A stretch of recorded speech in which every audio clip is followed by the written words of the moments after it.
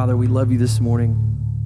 And God, we just come before you, and God, with hearts of surrender, and saying we give everything that we have to you. And Father, we just pray that you are honored in our worship, honored in the songs that we brought this morning. And I pray this morning that you speak to our hearts through your word as it's spoken to us. God, have your way in us. God, we love you, and we thank you for this time together. We ask these things in Jesus' name. Amen. Amen. 2 Samuel chapter 6. We're back on the study of David. 2 Samuel chapter 6. One of my favorite movies is Raiders of the Lost Ark. That's a great show. Matter of fact, I think that was Susan and my first date. That was in 1922. But I love the scene towards the end when the archaeologist believes he studied enough of the priest things, and he's got the vest on properly, and he's got all the different gems in his breastplate and the hat and all that kind of stuff, and they take that ark and they're going to open it, which if you ever find the ark, don't open it, I think. That show should tell you that. And Indiana and his girlfriend or wannabe or whatever past girlfriend they're chained to the pole, and they start hearing the music, because I think if you were to open the ark, you would hear some weird music like that.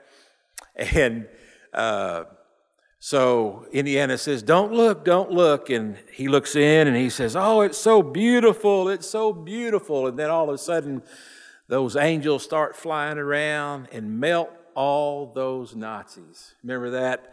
Like they're wax in fire. And it's quite a deal.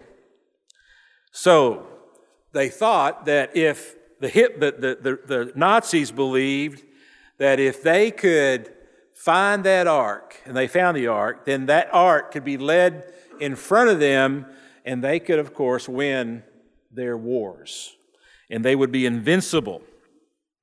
David has now been the king for a little while, and he's now in Jerusalem. He's now getting settled in, and his kingdom is getting settled in Jerusalem. And it's like he just kind of looked around and said, something's really missing. We're missing out. We need to go get the ark of God, the ark of the covenant. We need to go get it, and we need to bring it to Jerusalem. So that's where we are today in 2 Samuel chapter 6. Verses 1 and 2. Listen to what it says. Then David again gathered all the elite troops in Israel, 30,000 in all.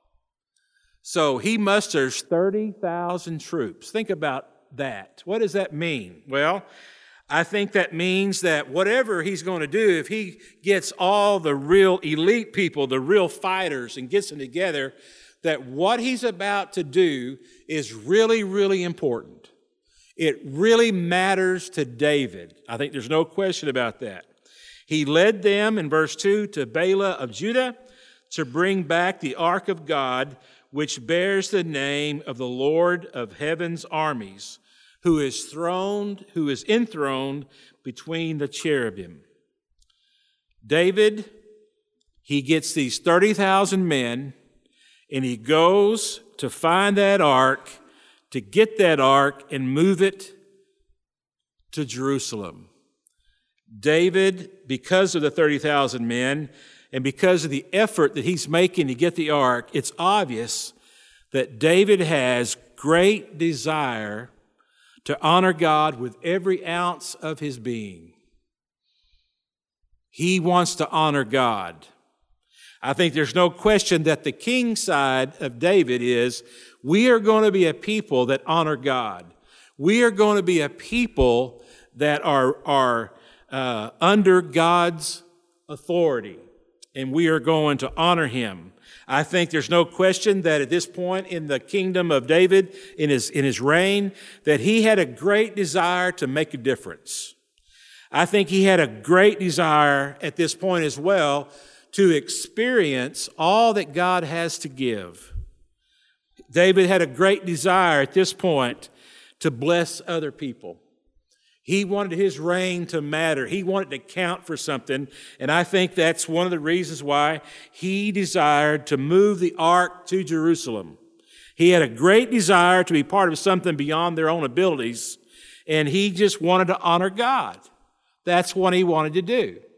Every now and then, perhaps you look around your life and you think something is missing. Something is missing. And if you think about it for a while, you may come to the point and say, the fullness of God is missing. All that God is able to do is missing. I'm missing the power of God. I read the stories in Scripture. I hear these testimonies, and I see what's going on, and I'm missing out on that.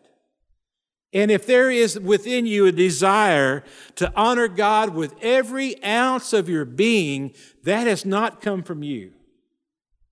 That is not your idea. You did not initiate that desire. That comes from the Lord.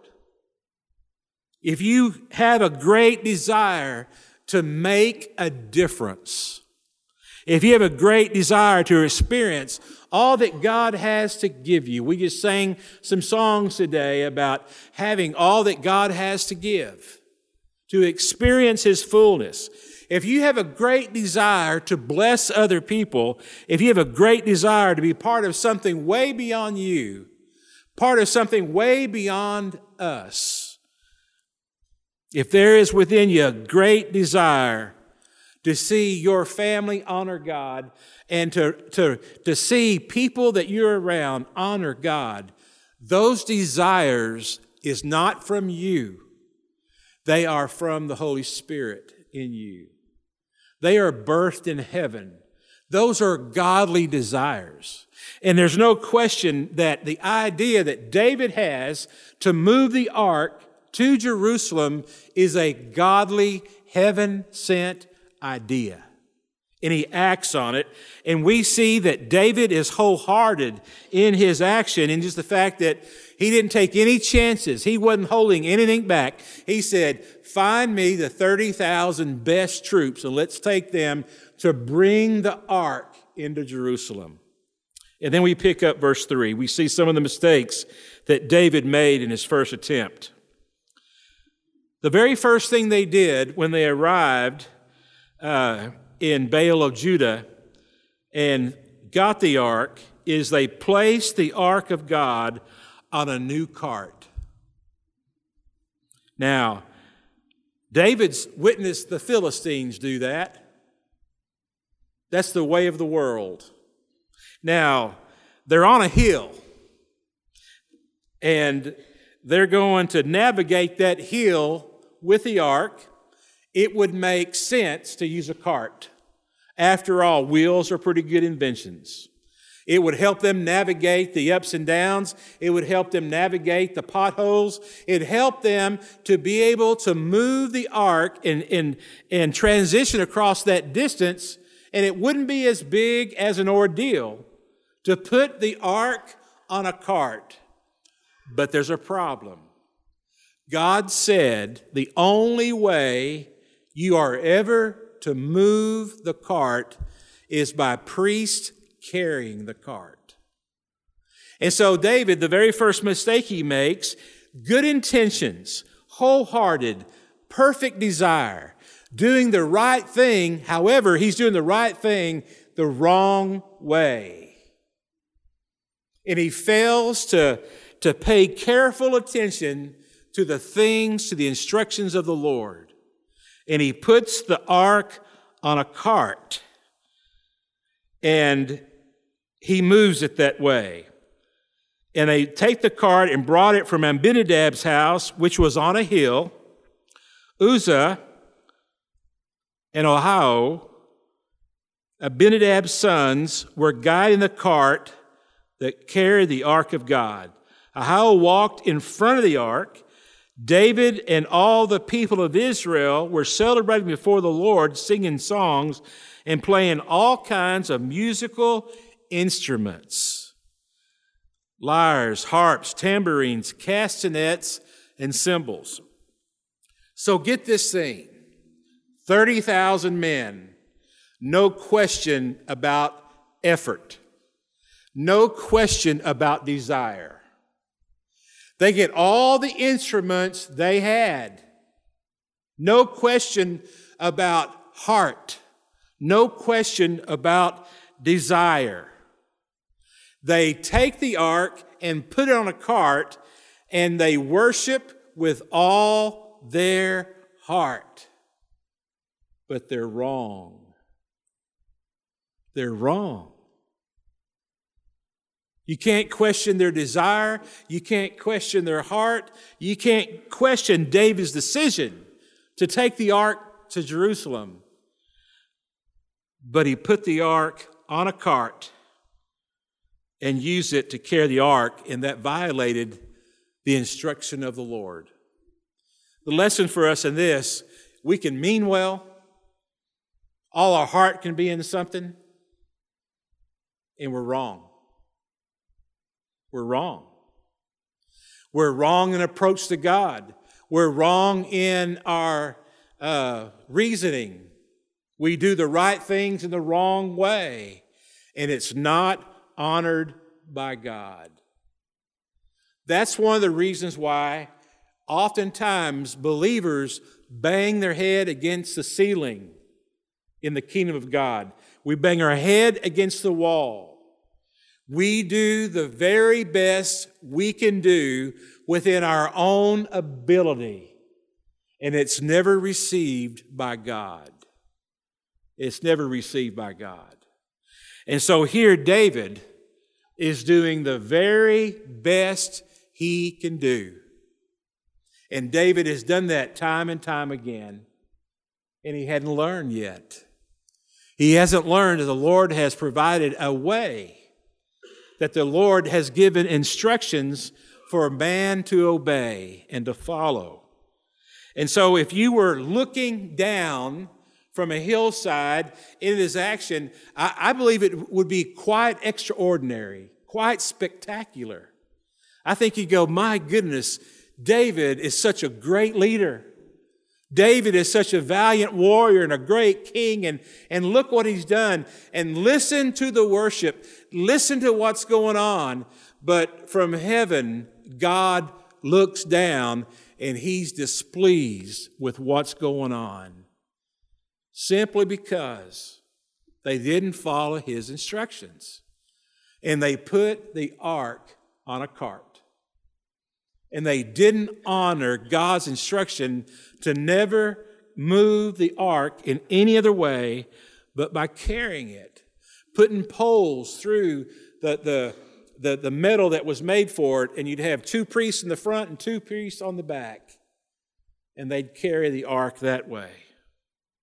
It says in verse 6, when they arrived at the threshing floor of Nacon, the oxen stumbled, and Uzzah reached out his hand and steadied the ark of God. Then the Lord's anger was aroused against Uzzah, and God struck him dead because of this. Once again, that's mind-blowing, isn't it? That is hard to understand. I mean, isn't that the sensible thing to do? Isn't that the right thing to do? You're walking with the ark. You're taking care of it.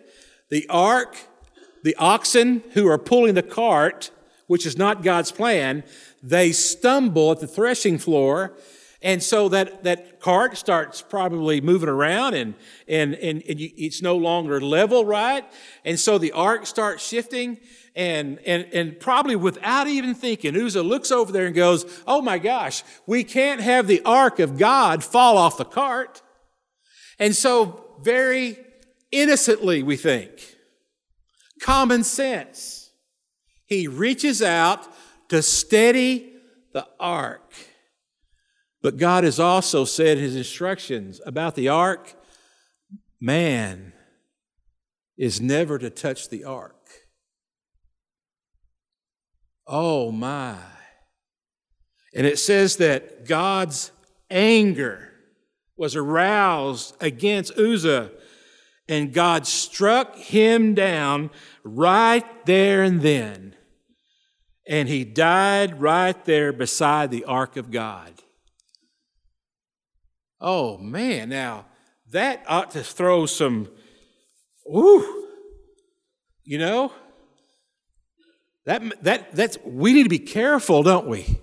We need to consider things. We need to be careful about what we think is the right way to do some things. We need to think about what matters to God. And oh my, how can this be that, man, couldn't God come down and say, y'all have forgotten the instructions. Now go get some priests and put that ark up there on some shoulders and let them carry in it. And don't touch the ark. Uzzah, next time I'm going to smoke you if you touch the ark. But that's not what God did. Uzzah touched the ark, and God struck him dead right then. Verse 8, David was angry because the Lord's anger had burst out against Uzzah. He named that place Perez Uzzah, which means to burst out against Uzzah, as it is still called today. Now, David, he's mad. He's mad at God. God rained on his parade. This was supposed to be a time that everyone would exalt how wonderful David is.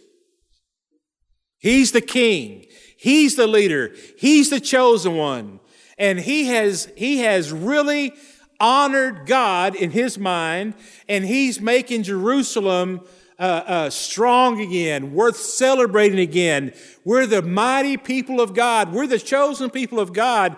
We have our capital back. We have our holy place back, and we have our ark of God back, which is a symbol of the presence of God, which in times was the presence of God.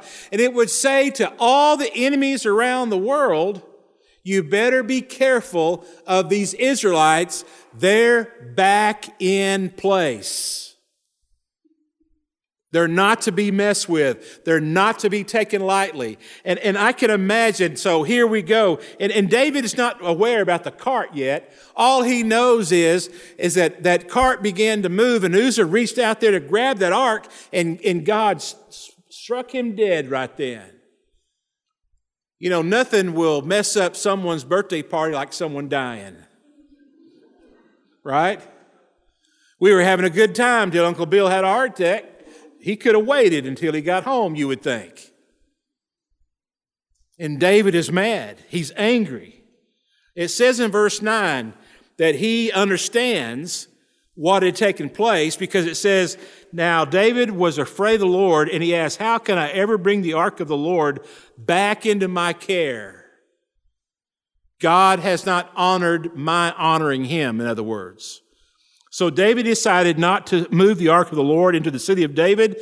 Instead, he took it to the house of Obed-Edom of Gath. The ark of the Lord remained there in Obed-Edom's house for 3 months. And it says, and the Lord blessed Obed-Edom and his entire household. So David's got a serious issue going on. The wind has left his sails. Man. And so he says, it can't be done. We can't take the ark to Jerusalem. We've got to leave it be. Now, as time goes on, those 3 months, in verse 12, we pick up the story again. It says, then King David was told, the Lord has blessed Obed-Edom's household and everything he has because of the ark of God. So a testimony is brought to him. You won't believe what has happened in Obed-Edom's house, David. What's happened? Someone else die? Is all of them dead? You know, I can imagine David's speculation. And they said, no, man, everyone in Obed-Edom's household has been blessed. Now, we don't know what that referred to, but I see the rain fell at the right time. The crops were better. The grapes were juicier. You know, no more pimples for Sister Lou. Boy, the household has just been blessed. Everyone there is well. They're not having any physical problems, no struggles. The presence of the ark in their house, David has done exactly what you desire the ark to do in Jerusalem. It's happening out there in Obed-Edom's house, there in Gath. And so David, when he hears that, he went there and he brought the ark of God from the house of Obed-Edom to the city with great celebration. It says in verse 13, after the men who were carrying the ark of the Lord had gone 6 steps. So what happened? David learned. You know, he got back to Jerusalem and he got all his theological people together and he says, all right, we had 30,000 troops. It was a beautiful thing. And we put that ark on a cart. You did what? We put the ark in a cart. They said, oh, no, David. You cannot put the ark on a cart. David probably just went, I can't believe I put the ark on a cart. I can't believe I did it. That's a piece of information I needed to have. And by the way, we hear that Uzzah fella touched the ark. Yes, that's a no-no. All right, if you ever go back, if you ever get enough faith, if you ever get to the place where you're bold enough and confident enough, your fear is gone, that you're going to move the ark to Jerusalem, David goes, carry the ark, don't touch the ark. Got it. And so here he goes. And he worships after only 6 steps. He worships. He sacrifices a bull and a fattened calf. He is prepared to worship. He is ready to worship. He's concerned about making only good choices about the Lord. He's not going to be casual about the Lord. He's not going to be flippant. He's not going to be careless about the Lord. He's not going to push the edge about God's holiness. He's not going to dabble with the wrath of God anymore. He's not going to joke about the wrath of God. He is going to understand that God is holy. And by George, if God says something to us about how to worship Him, we're going to follow in line because of His wrath. Because of God's wrath against unholiness. And so there goes David. And David danced before the Lord with all his might, wearing a priestly garment. He got on down to his skinnies. That's what he did. He got on down to his underwear, his holy underwear. And he worshiped the Lord with all of his heart. So David and all the people of Israel brought the ark of the Lord with shouts of joy and the blowing of the ram's horns. First attempt failed. Why? They didn't follow the Lord's instructions. They put the ark on a cart. Uzzah touched the ark. It was a showstopper. The second time, after learning what needed to happen, they carried the ark. They didn't touch the ark. And they worshiped God with all of their heart. Wholehearted worship. Now, what's the equivalent of taking the ark of God to Jerusalem in our day? We do not have an ark of the covenant. There's no information for the ark of the covenant with us. We are not to build an ark. God has never assigned us to build an ark. There's really nothing in building that God has asked us to do that assures the presence of God. So what must we do to honor God? What must we do to revere God? What must we do to experience more of God than we've ever experienced? What must we do here now that we would experience the very presence of God in our lives? I think the answer is found in that ark. The first thing about that ark, it's a box, rectangle box.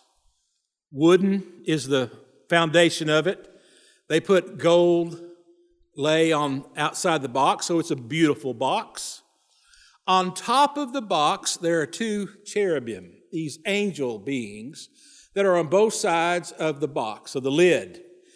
And between those angels, those cherubim, is the mercy seat. The mercy seat. It was the place where they would believe and trust and experience the very presence of God would hover over that mercy seat. It was never designed that God would be in the box, because there's no way you can put God in a box. No matter how hard we as people try to put God in the box of our understanding, of our ways, of our tradition, of our experiences, which we try to do. We tried to lock God up in a box so we feel better about our own security. But God wasn't in the box, but He would manifest His presence over that ark.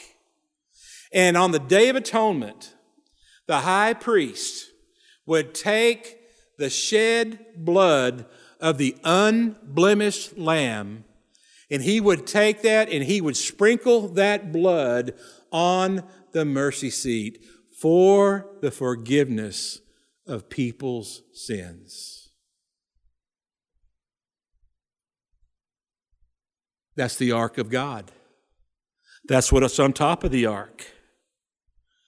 The 10 Commandments was inside the ark. Those two stone tablets that Moses brings down from Mount Sinai after he's been up there doing business with God. Thou shalt not, thou shalt nots. The 10 thou shalt nots. They're inside that box. What does that mean for us? Well, those 10 commandments are very important for us. They are a guide for life. They're a guide for law. They're a guide for legal things, right? Most people's, to my understanding, most people's legal system is basically based on those 10 commandments. Of course, we've added law after law after law after law, but those 10 are the basics of it all. What do those 10 commandments do for us? Well, it helps govern society, sure enough, but it also does something else very special for us. It shows us that not one single one of us can keep all 10 commandments. There's no one that's ever kept all 10 commandments except for Christ. If I were to go around the room today and say, have you kept all 10 commandments based on what happened with Uzzah? Tell the truth, right? Have you kept all 10 commandments? No one is going to be able to stand and say, I've kept all 10 commandments. Because by saying you have kept all 10 commandments, you are lying right there, which is breaking one of the commandments. We can't keep the 10 commandments. What does that say to us? We sure need some help.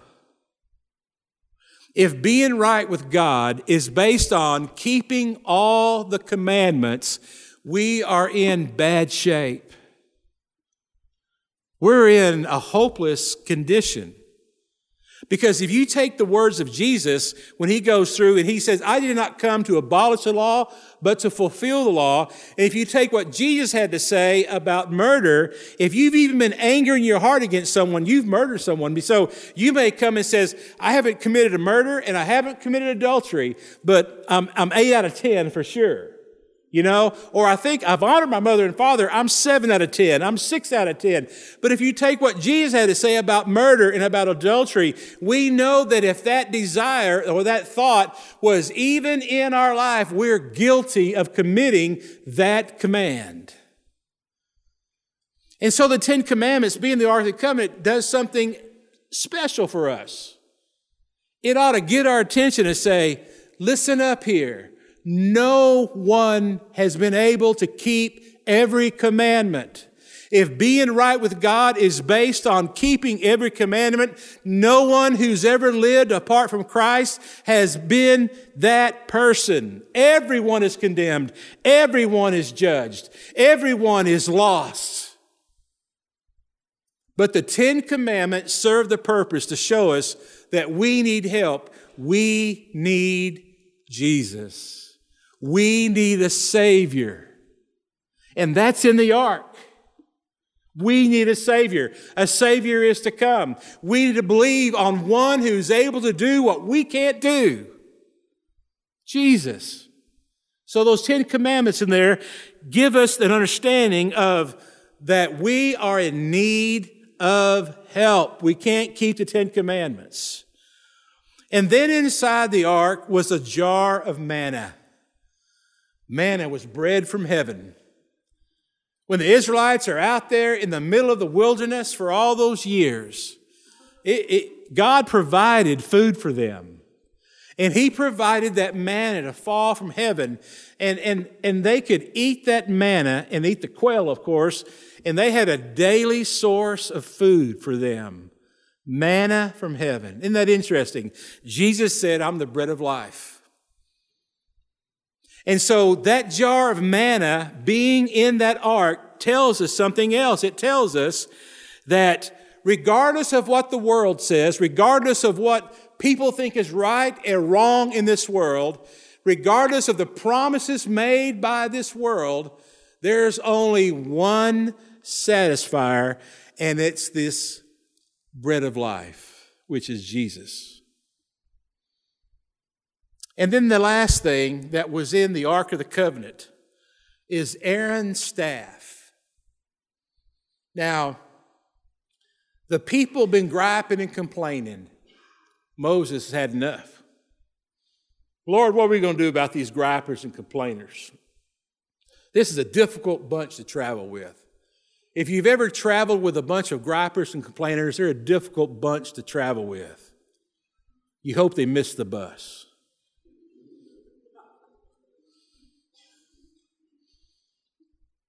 And so they gather the staffs from all the different tribes. And the staff that came from Levi has Aaron's name on it. He's going to represent them. And they put these staffs in a room, and guess what? God does something miraculous there. And Aaron's staff budded out. It flowered. It produced life. And that life produced almonds. And so, because it was Aaron's staff, Aaron became the first high priest of the nation of Israel. Jesus is our high priest. Now, they needed a priest. Moses needed a priest to take care of the sins of people for his own insanity. He had to have some help. But that was a way of God showing them, just like Romans 5:8 shows us, but God demonstrated His love to us in that while we were still sinners, Christ died for us. And so, in and on top of this ark, you've got the mercy seat, you've got the 10 Commandments, you've got the jar of manna inside, and you've got Aaron's staff. What does that mean to us? That means to us, our moving the ark of God to our Jerusalem is our exalting Jesus. Our exalting Jesus. There's no salvation without the shed blood of Christ. There's no satisfying contentment without Jesus' presence in us. There's no way to be right with God without Christ's righteousness. No way. Man is not right by his own works. Man cannot stand before God and say, I've measured up, I've earned the right to stand before you. I have done all these good works. Now you can receive me, you can accept me because of all this I've done for you. Not one single person can stand before God on their own, in their own works, in their own righteousness, and God is pleased to receive them. Not one. Only through the blood of Jesus. And so, back to David's desires. If you desire, like David, to honor God with every ounce of your being, if you desire to see God make a difference in your world, if you desire to experience all that God has to give, if you desire to see other people blessed, if you desire to be part of something that's so far beyond you and others around you, if your great desire to see everyone in your world honor God, we must take the ark of God to Jerusalem. We must exalt Jesus, the shed bloods of Christ, the sacrifice, His love for us, the fact that we are right with God through what He's done for us, exalting Him, making Him Lord of us, surrender to Him to Lord over us. Exalt Him at the church.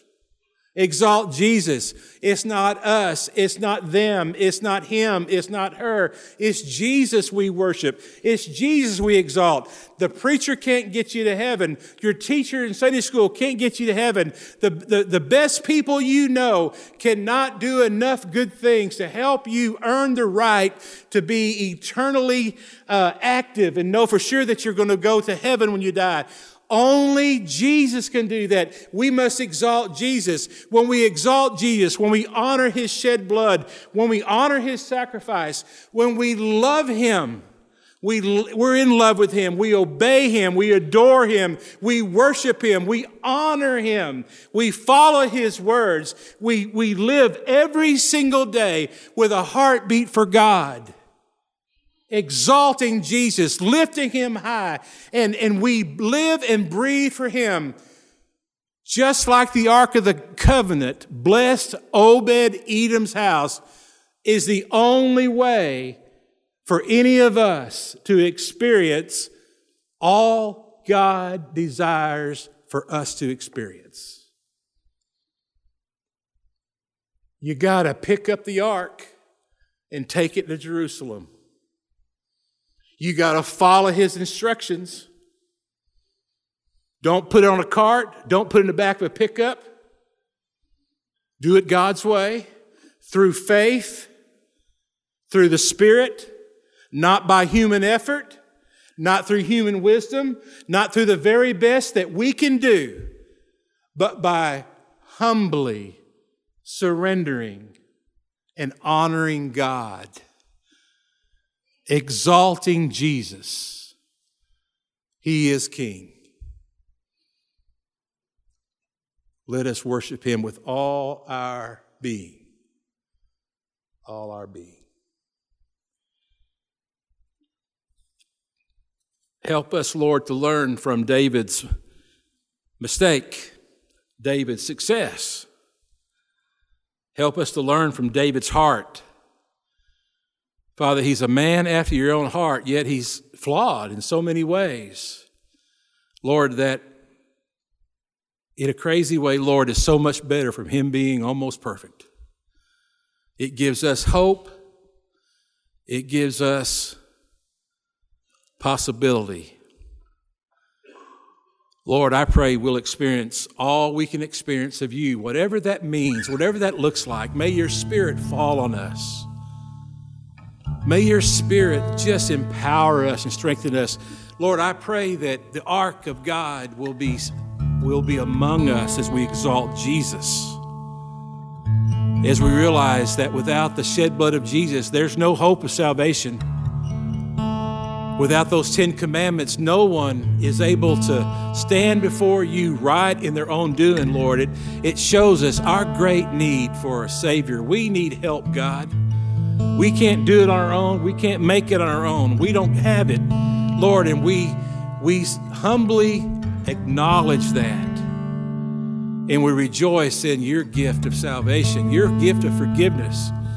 Lord, in that jar of manna, we recognize that Jesus is the only satisfier. Jesus came to give us abundant life. May he be our everything. May he be our King. May we live and breathe for him. And Lord, the beauty of the life that's given through Aaron's staff. The life that comes in victory, the life that comes in second chances, the life that is given to us that through Jesus' priestly work, we are right with you, Almighty God, through Jesus, as he stands for us in your presence. In Jesus' name, amen. Ushers, come forward, please.